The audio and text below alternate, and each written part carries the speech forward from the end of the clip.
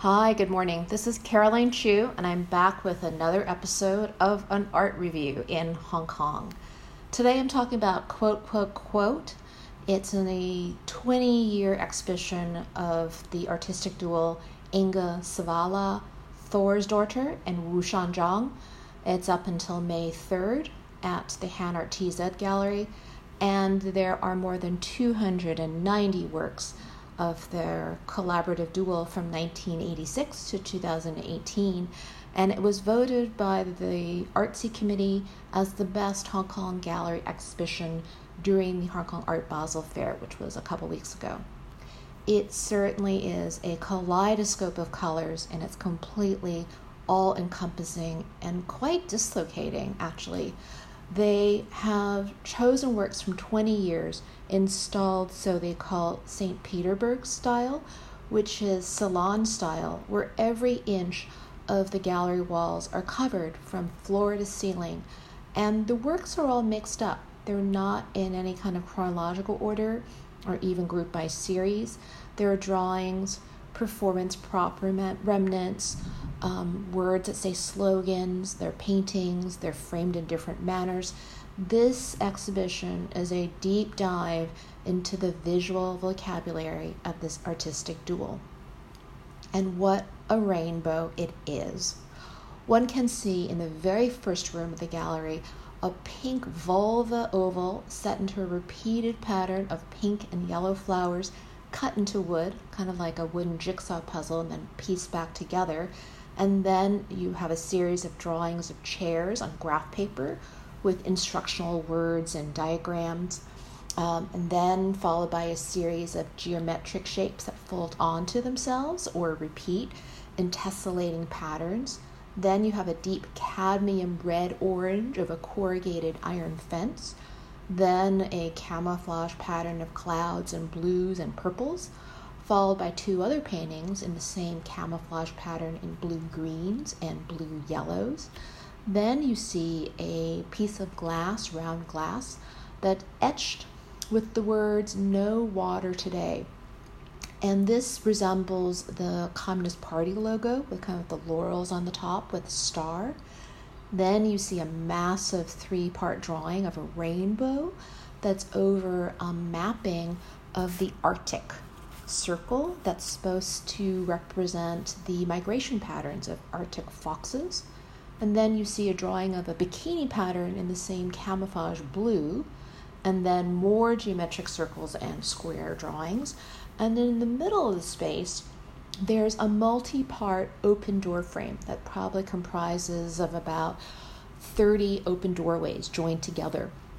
And at the top of these doorways, there are what they call 4 open bracket designs that look like finials off the top, and each one is designed in a different type of wood. And along with that, you have a painting of a man masturbating in a landscape under a rainbow. And then you see also a very detailed classical watercolor of a view from an Icelandic glacier. So that's to say, where does one start? It's a challenge to figure out what you're supposed to be looking at and what is going on.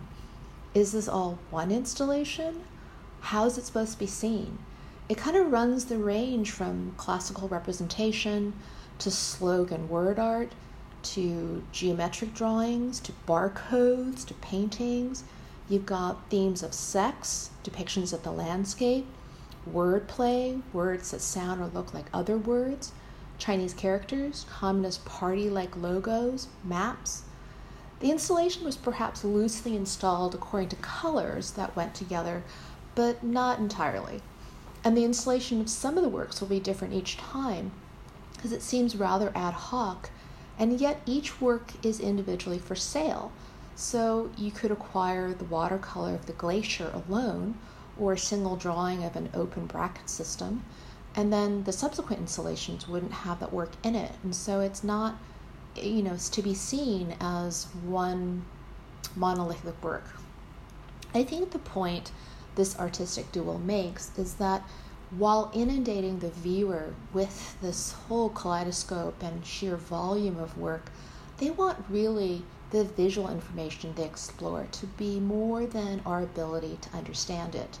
And it unmasks this idea we have of the typical gallery viewing situation, where there is an artist statement and then the work illustrates that logic. Here, the artist's intentions are intentionally obtuse. They don't want too much explained. They want it all very confusing. And the sense of dislocation is a new experience for me. It's the anti-white cube gallery experience. It's information overload, and it's a kind of searching for a logic, that you're looking for a logic that doesn't really exist or might exist. And I feel that by placing the viewer in this kind of uncomfortable situation, the artists are really putting you in their shoes. They're saying, we question everything, let's question everything. We're even questioning the manner in which we present our artworks. And so I think that's a very kind of discomforting place, but yet interesting place to be. A word about their biographies. Inga Svalva Thorsdottir was born in Iceland in 1966, and she has a degree in painting, which she got there.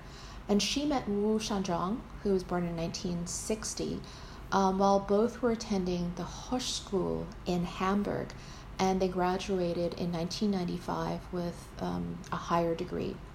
Since that time, they've been working and exhibiting collaboratively and living and working in Hamburg, Shanghai, and Reykjavik.